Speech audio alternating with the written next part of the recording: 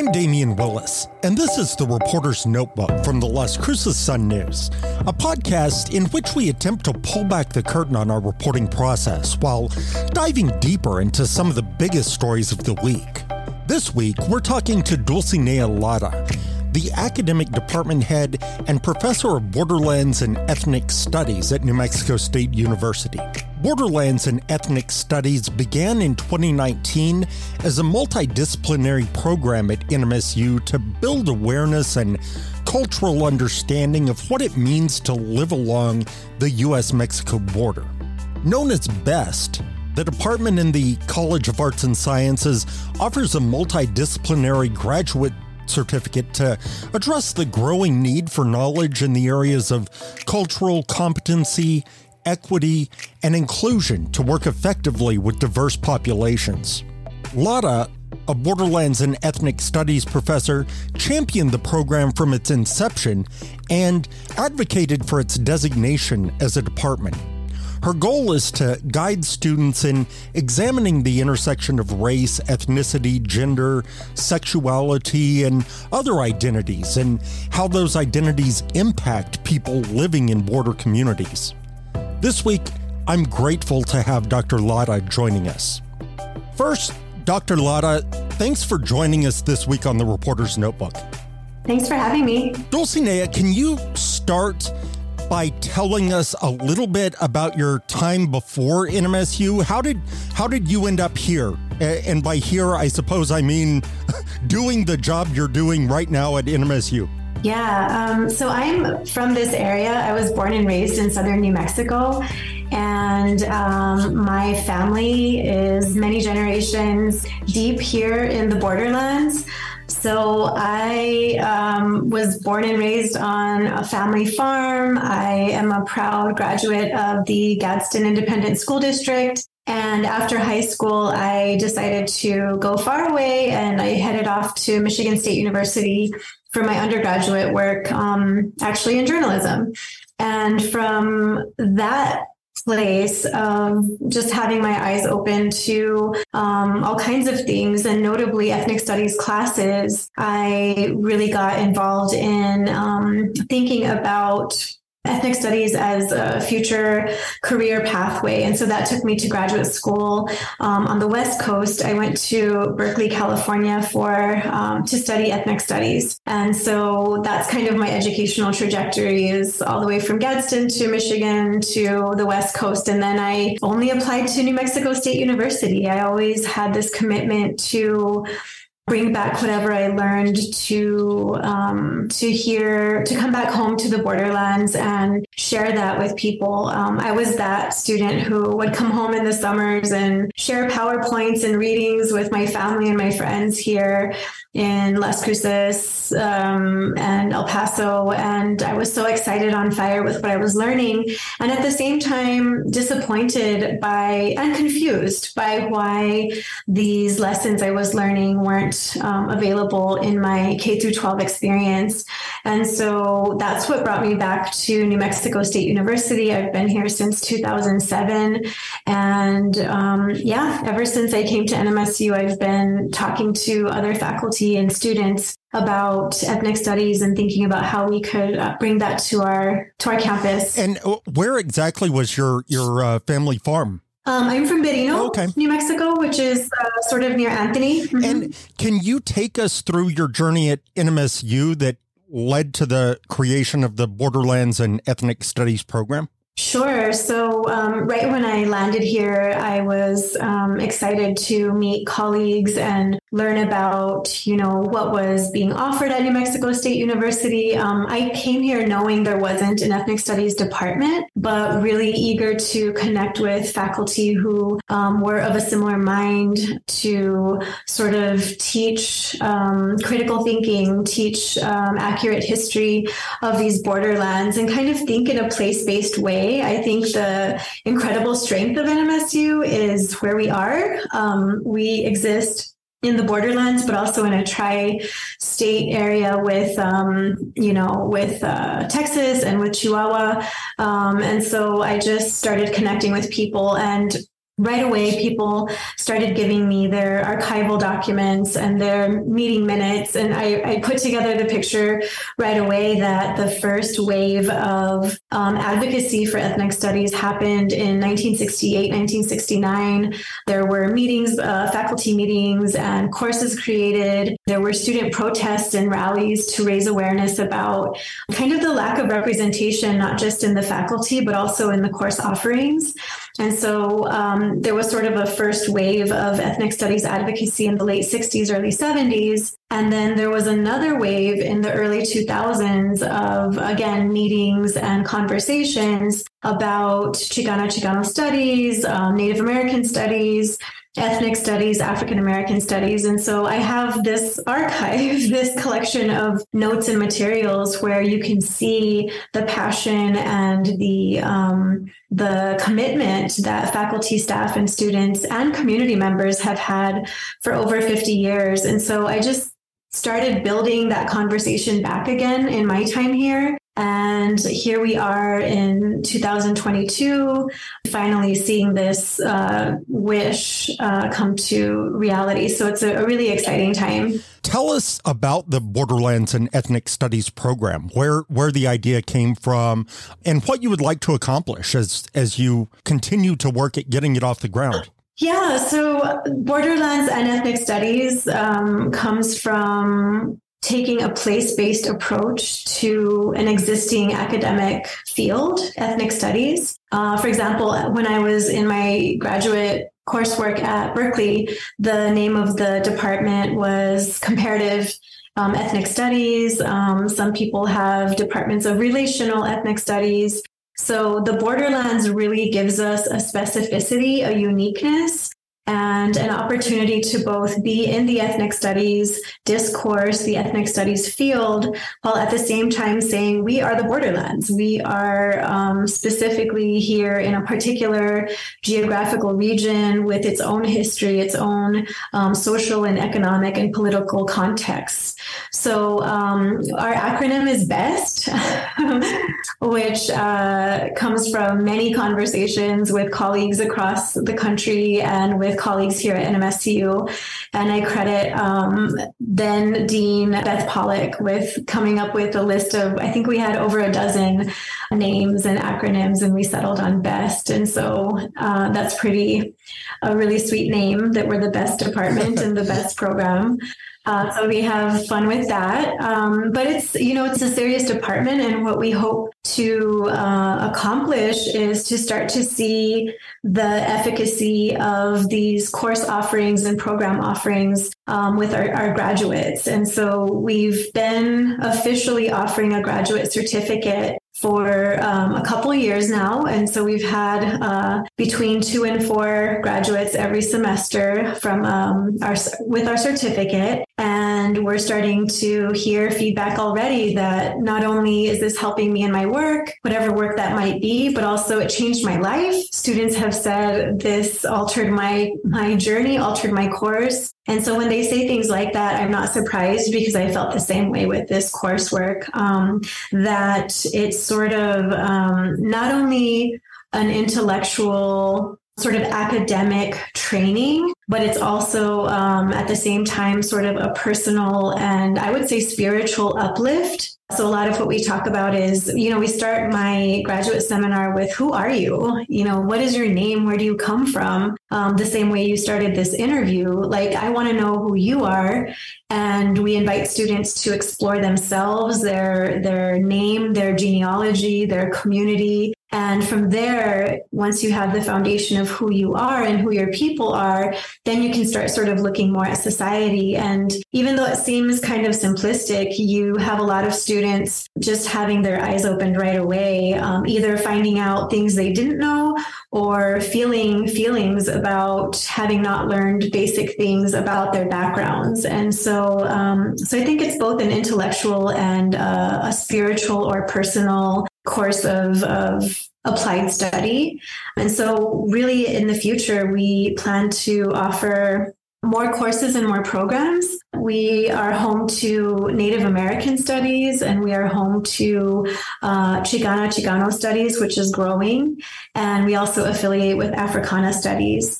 And so we will be offering exciting new minors in fall 2023 for undergraduate students. And we're working on developing a master's program because there's a need for this graduate program here in New Mexico, but also with implementing online classes, we can serve, in particular, California in-service teachers. Right now in California, there is an ethnic studies graduation mandate that students have to take an ethnic studies course or two, depending on the district. And I have colleagues in California reaching out saying, do you offer an online certificate or an online master's degree? And so I think NMSU is poised to even go beyond our state boundaries and work with other students from California in particular. We've had students from Florida, from the Midwest, from the West Coast, from Colorado who have joined our online program. And so we're already seeing the expansion outside of NMSU and also really putting NMSU and Las Cruces on the map. I would think that as you start asking those questions of students, they probably are pretty quick to come to the realization of how closely one's identity is tied up in or how it informs their way of viewing not only the curriculum that they've been taught, but just the world around them. Yeah, that's a great point. Like I said, it seems like a simple question, who are you? And when you start peeling back the layers of that question, it can become really profound. So there's many different elements of kind of self-exploration, but you hit the nail on the head. The bigger conversation is, how do we understand society through the lens of history? And the ways that history has been constructed in convenient ways for some groups and inconvenient ways for others. But then how do we navigate society in the body that we live in the most gracious, successful, and effective ways? Now, as we move into graduation and into our careers, how do we understand our relative visibility or invisibility in society? But more than that, Damien, like, where did that come from? Right? So I talk to my students. A lot of them have been through anti-bias training in their workplace or even in their school environment. And we talk about, what anti-bias training does is it sort of invites the participant to understand where their prejudices come from and then sort of feel bad about it or try to do something about it. But I find it a little bit confusing since a lot of those trainings don't delve deeply into history to say, when was the particular moment that this group, let's say Mexican Americans, was labeled as inferior, let's say, and then how did that become just part of the norm, right? How did that get built into the way that we see each other, or African Americans, Native Americans, the LGBTQ community, women even, right? Or light-skinned, dark-skinned, like there are particular years and conversations and policies and laws and wars that solidified those biases, if you will. And so I think the reason sometimes those anti-bias workshops or trainings aren't sustained is because they don't package together with, here's when that happened and how it happened. Right. And that's why ethnic studies for me is so exciting, is that we can look at those moments when human beings created these laws and rules and attitudes. And as human beings in 2022, let's say, with much more information and much more access to each other across the globe, now we can change that. We can do material things that can have material effects to enact equity. And so I talk about equity community, as you need that accurate historical context in order to understand which groups need more than others right now if we really want to achieve democracy, if we really want to achieve a society where everyone has the same opportunity to thrive. And so if that makes sense, I do hope that students walk away with courage and the critical thinking skills to be able to speak to whomever, in whichever context, to articulate their reality, their needs, and their contributions, whether it's in their personal life or their professional life. It seems almost inherent in a history that is quote unquote written by winners, the winners, that is not going to be a history that serves every student very well.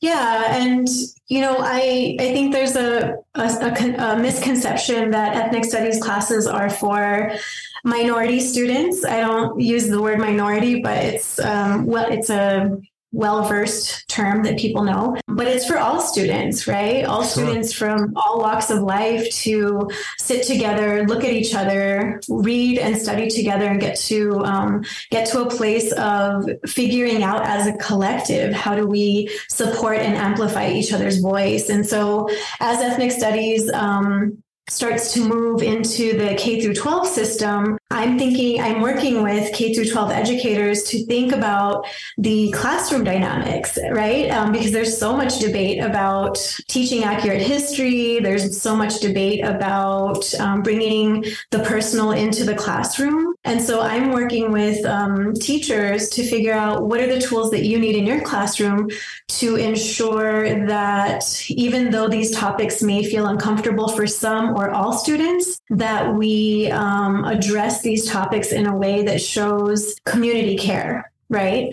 And at the end of the day, this is all about love, right? Like love for self and love for each other, which people miss that point. But it goes back to what you said with there's a lot at stake for the winners to tell their story in their way and to maintain kind of that status quo, if you will. And this department takes on a number of different identities. I suppose you'd say race, ethnicity, gender, sexuality, and other identities. Can you speak to some of those? Sure. So ethnic studies really kind of has at its foundation the study of race. And so it also uses the tool called intersectionality. And all intersectionality means is that there are interlocking systems that affect people in different ways. So, for example, I am Chicana, I am a woman, I identify in particular ways according to my race, class, gender, sexual orientation. But I walk around in the world not prefacing my race or not prefacing my gender, but that happens when people look at me, right? And all of those categories, by the way, are being completely challenged right now, right? People are thinking in non-binary ways and people are mixed race. So while we address those concepts, those categories that you mentioned, we're also in a really brave moment where the young generation is saying that kind of doesn't serve me anymore. I just want to go by this name and I want to not have this label anymore.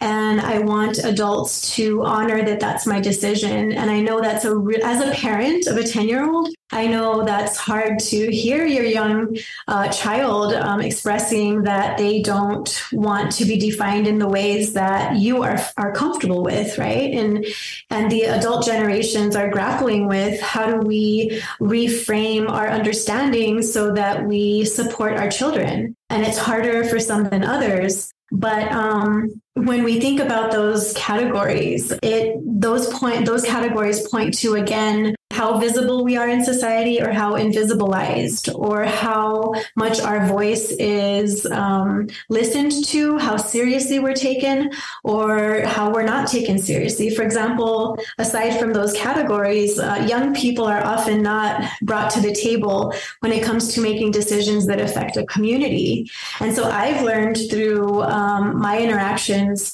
with young people in doing the work that I do, that it's really important if you want want to have an outcome that's good for the health of a society, to listen to what young people are saying, not just adults. I'm thinking about identities very seriously lately. I've been in conversations with people here in the community of Las Cruces who talk about, that we need to be humble and be gracious and be grateful, which I agree with those things, but pointing to this idea that we're all kind of inherently bad or we're all sinners. And I think that, it's a taboo topic to talk about religion, but I feel like here in the borderlands, we're a very Catholic community, which is beautiful in many ways, but it also kind of teaches us that we are inherently bad and we have to constantly atone for that. I think in ethnic studies, what I teach my students is we're all sacred. If we believe in a higher being, that we are all inherently sacred, we're all inherently intelligent, we're questioning, curious beings. And so when I speak to the pairing of the intellectual and spiritual aspects of ethnic studies teaches that we're all inherently good and human, right? So that we have these capacities to look outside ourselves and look outside the benefit that could come to us in an opportunistic way, and instead say, what am I on this planet to do? What is my purpose, if not to create a happier, more fun, more healthy, more thriving situation, not just for myself, but for the people that live around me, for my community. Yeah. And by that same token, we're all, ideally, we're all also striving toward improvement. Sure. Not only on a personal level, but also kind of leaving behind a better society than the one we found. Absolutely. Yes. Well said. You said it better than I did, Damien. You've said this. Here's something that you certainly said better than I could. A stronger understanding of how society works and offers opportunities or disadvantages historically and contemporarily can really boost a person's ambition to work within and to change a system that's designed in these ways to operate in ways that segregate and preclude opportunities for some groups.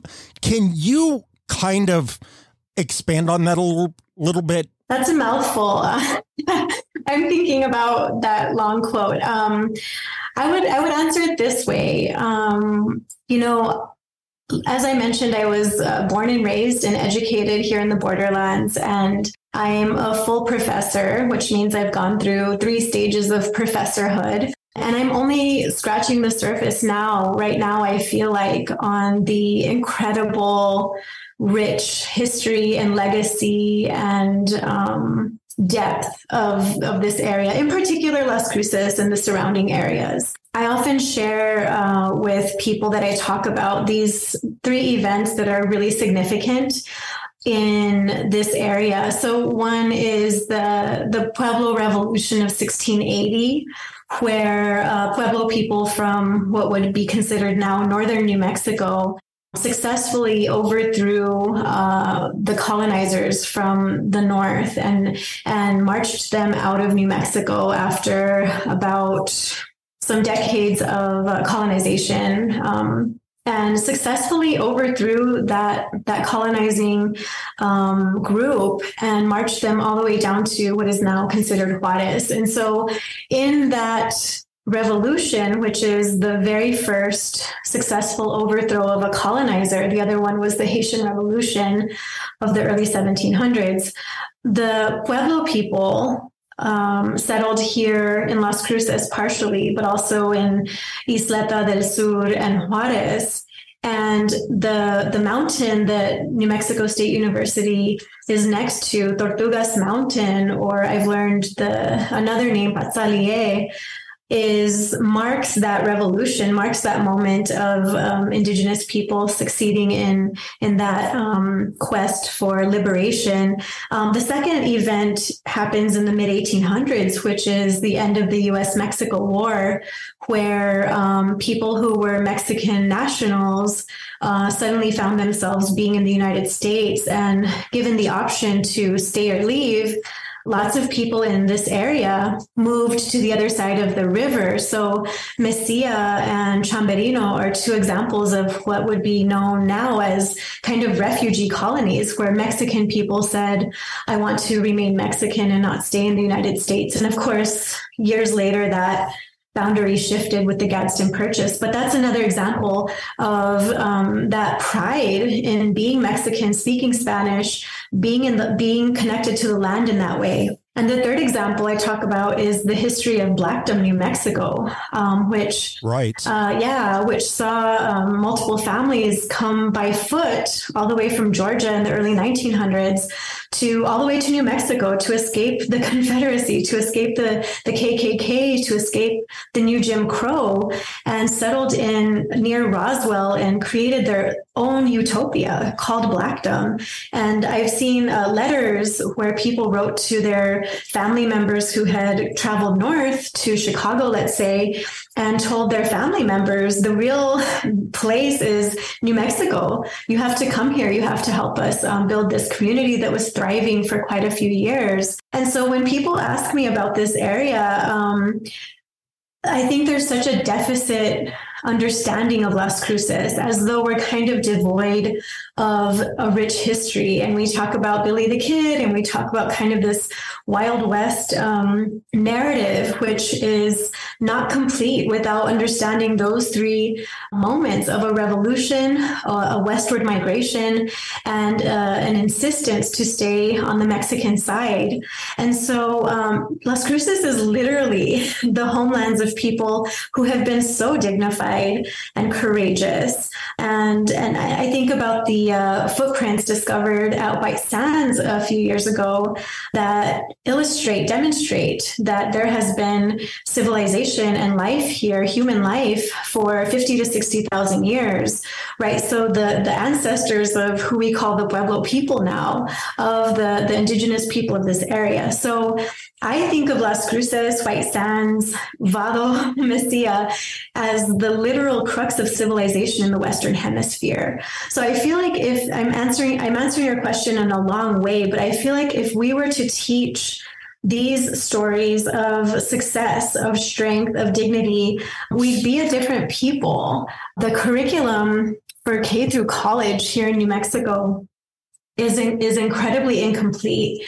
And so one of the things that I'm doing outside of New Mexico State University is working closely with Las Cruces schools, Gadsden schools. We're even working with Mescalero and teachers in Cliff, New Mexico, Carlsbad, New Mexico, to figure out how do we write those lessons that I just shared with you, and how do young people start hearing those stories so that it's not a happenstance that you learn about that when you go to college, right? But how do you build these lessons to let young people know that they are royalty? They come from revolutionaries, and people get scared of the word revolutionary. All it means is innovative change. And in these three stories that I just mentioned, those were stories of literal survival, and people went on to thrive because of that courage. So I would just say that changing the curriculum to be more inclusive and more accurate is going to change the way we think about Las Cruces in the most incredible ways. Yeah, and I've been thinking a lot about what has always been taught as the Pueblo Revolt. And in those conversations, colonialization, it might not take a front seat role. You know, it may not be historically for generations, it might not have been taught in those terms. And I think that that's certainly a more honest way. It's hard to explain what the revolution was about if you don't look at the factors that drove the Pueblo people to revolt, Yeah. you know? And I think it's just time to be honest. It's a hard conversation. I have family that identifies as Mexican American, Chicano. We are learning more and more about our indigenous ancestry every day. And so, people feel nervous and shut down right away when they hear the word colonization, or when they hear that, that the Spanish people who came colonized indigenous people and enslaved them, and there was torture and there was violence. We need to have the courage to have those honest conversations about things that happened hundreds of years ago if we want to now sit together as Las Crucens, as people in Doña Ana County or even the borderlands, and have meaningful conversations that can break down the barriers between us in order to deal with important issues like how are we going to take care of our land, take care of our water? How are we going to grow an economy in a way that's sustainable and that will serve the next 7 generations rather than just these kind of immediate, urgent conversations? How can we think into the future, into future generations? And that's going to require us to be honest and to admit things that were done in the past that created these social stratifications. Right. Real quickly, what kind of response have you seen to the new program so far? Students are very excited. We have students from various backgrounds: criminal justice, education, the health sciences, rhetoric, students from communications. And so there's a lot of enthusiastic outpouring from students. And now that we're firmly solidifying our new department status, I think that's just going to grow. The support from the larger community, both locally and statewide, is incredible. We have a good relationship with the New Mexico Public Education Department that is working hard to figure out how to address the Martinez-Yazzie legal ruling of 2018. I just want to tip my hat to the people who are grappling with this, including myself. I often tell people to have patience and grace because we're trying to understand an educational system that has been designed to maintain social stratification for hundreds of years. So now we need to take a gentle approach to providing a more accurate curriculum, providing more preparation for our incredible teachers. There has been some concern, I would say, from mostly people that don't understand ethnic studies, that don't understand critical race theory. People are being informed by, I think, sound bites that make these ideas seem scary. And I have compassion for that. I know that change is hard, but we're living in a moment where it's time to do things differently. And I appreciate all the people who are supportive in that shift. So like I said, we work with school districts and teachers and parents and young people. We've been writing curriculum with high school students, brilliant high school students from Alma de Arte and the Arrowhead Early High School and Las Cruces schools. And so the support is huge and extended and exciting. We're also working with teachers now in California who are developing their curricula at the same time. But the negative response, I think, is just people that lack information. And I always invite people to have coffee with me and meet me and talk to the people that are doing this in the classroom. There's teachers that are teaching these lessons right now in the classroom. Talk to us a little bit about your grant funding and why those granting institutions found what was happening at NMSU to be interesting. Sure. We have state funding, private funding, public funding. We have small grants and large grants. And so I like to talk about how we have a variety of grants that shows that funders are interested in what we're doing at different scales because they see that we're making things, Damien. We're making games and posters and modalities and lesson plans.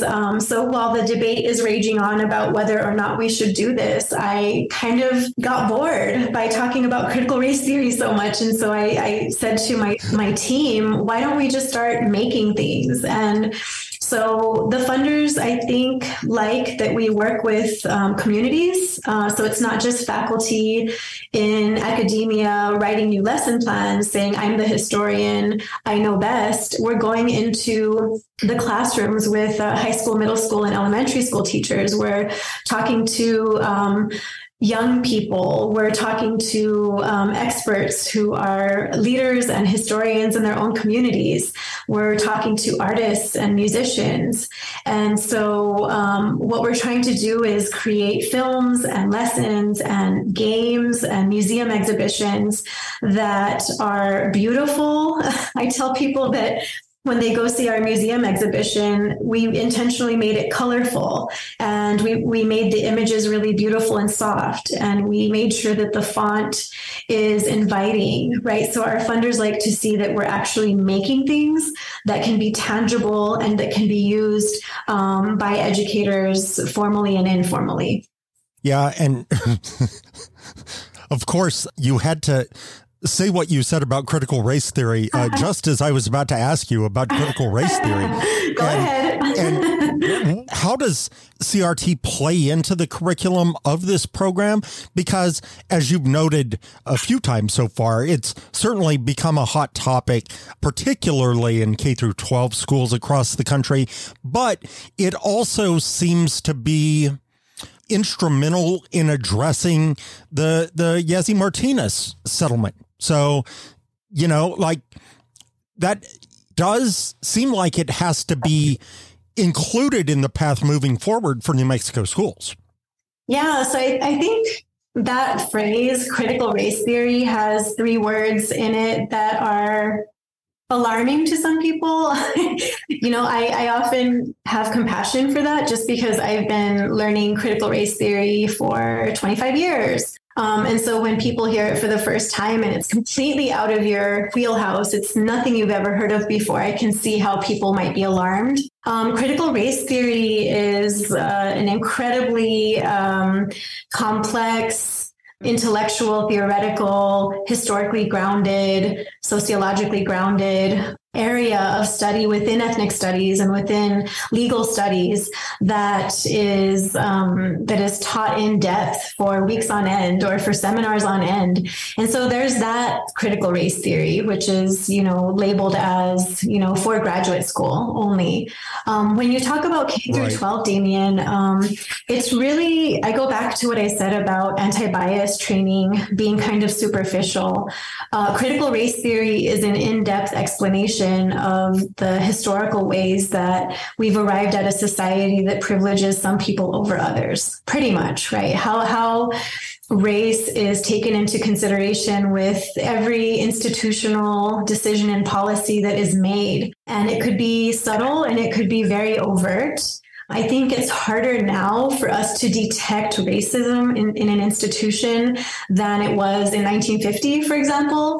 But you can see the ways subtly that race inhabits an institution, whether it's a university or a school system or government systems, etc. And so it's really, I guess the word has become such a catch-all and made people very alarmed, but you can teach critical race theory concepts to kindergartners. My daughter that I mentioned, who's 10 years old, has been learning critical race theory and ethnic studies since she was born.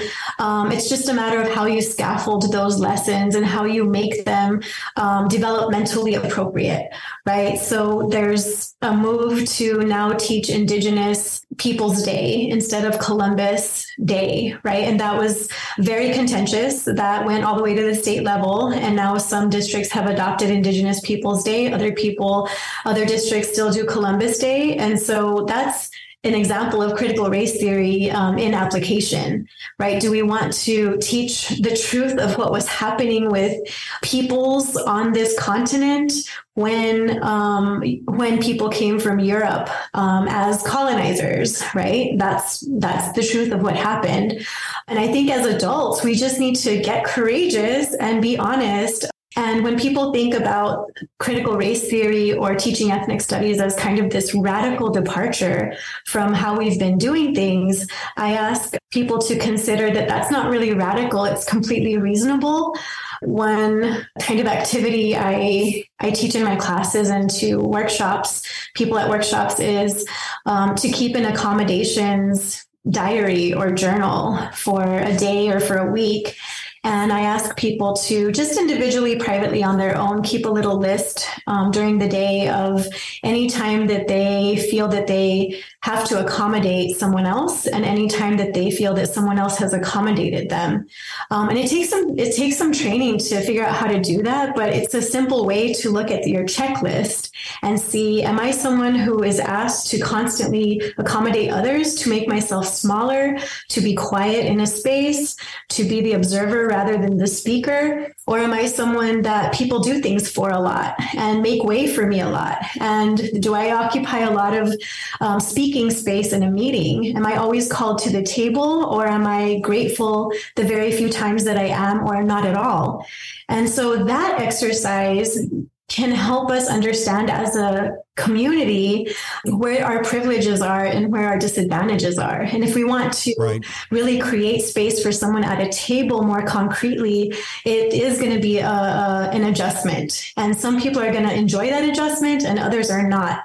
So a lot of ethnic studies has to do with attitudes. And we don't talk about that often, but do we have an attitude and a temperament of sharing or do we prioritize ourselves first? And so that's one of the lessons there too. So I didn't focus completely on critical race theory, except to say we can't get stuck on that and we can have compassion for people who don't understand it, but it's up to people, especially as adults, you can Google critical race theory and find tons of videos and tons of one-page simplified explanations for it. So I invite people to kind of learn more before engaging in this kind of black and white dialogue that doesn't really move us anywhere as a community. Just kind of focusing on it as a buzzword rather than diving a little deeper into the nuance. And also asking yourself, how come a lot of people are excited about this? Right. Right. I think that's also an important part of the conversation. And you mentioned Columbus Day versus Indigenous Peoples Day. And it seems to me that both can be taught, but certainly the way we talk about either one needs to, the language we use and what we focus on certainly needs to more closely reflect the reality. Yeah, I agree. I think there's so many ways that this can be taught. And that's why I feel like we need to slow down and really take an intentional pace with how this work unfolds. Because you're right. I think that we can put those two stories next to each other and invite the students to explore what those different narratives mean, right? From a sort of historiography kind of lesson, this is one way of the story, this is another. I often tell my students, there's as many viewpoints as there are people. It's not two sides to every story, it's infinite sides to every story. And so that makes it even more complicated. I feel like I want to make a generalization that as United Statesians, we don't complexify issues. We want to keep things pretty simple, and that does a disservice to our students, especially on the global scale, to teach our students to be comfortable with complexity and to be comfortable with multiple narratives and be solid in having a vocabulary where you can engage in meaningful dialogue is what we need to do to just give our students the best opportunity to live a healthy life and to be able to make decisions in more sustainable ways, I would say. Yeah, and I think that as humans, we tend to err on the side of simplification anytime it's convenient. Sure, yeah. and we need to fight against that impulse whenever we have the chance. Dulcinea, what do you want to add that we haven't talked about? I just would say that any Las Crucens or Borderlands people that are hearing this, please embrace the possibility of a new way of learning and relating to each other. And, the Borderlands and Ethnic Studies faculty here at NMSU, we're very open to feedback and conversation. We'd love to start having public conversations in the communities surrounding NMSU, because I recognize that these are new ideas for many people, and we've taught social studies the same way for decades. In fact, we use the same books in some school districts. And so I would say, instead of kind of getting riled up by the idea of teaching and learning in new ways, I would invite more conversation, more kind of contemplation, kind of a deeper feeling for what does a more inclusive education, what will that do for us in the future? And so I keep thinking of time and asking people to consider the impact that growing a healthy, youthful generation, that impact will, that it will carry us all to a better place. And so I just ask people to contemplate rather than kind of reacting to what new social study standards mean and what critical race theory means, and to ask yourself why it feels controversial or why it makes you nervous, and kind of sit with that. And of course, reach out to BEST faculty, where we love these conversations. We are very patient, respectful faculty who have something to offer that I think is really valuable for New Mexican students. Fantastic. Thank you, Dr. Lara, so much for your time today. Thank you, Damien.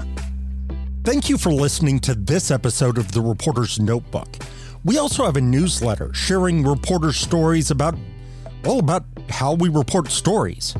You can find all of our reporting in the Las Cruces Sun News. A huge thanks goes out to Dulcinea for joining us this week. You can find this podcast on Apple Podcasts, Spotify, Amazon Music, and many of the places you find your favorite podcasts. This has been The Reporter's Notebook from the Las Cruces Sun News. I'm your host, Damian Willis. This week's podcast was written and produced by me. You can also find all of our local reporting brought to you daily by reporters who live and work in Las Cruces online at www.lcsun-news.com. For all of us at the Sun News, thank you for the privilege of your time.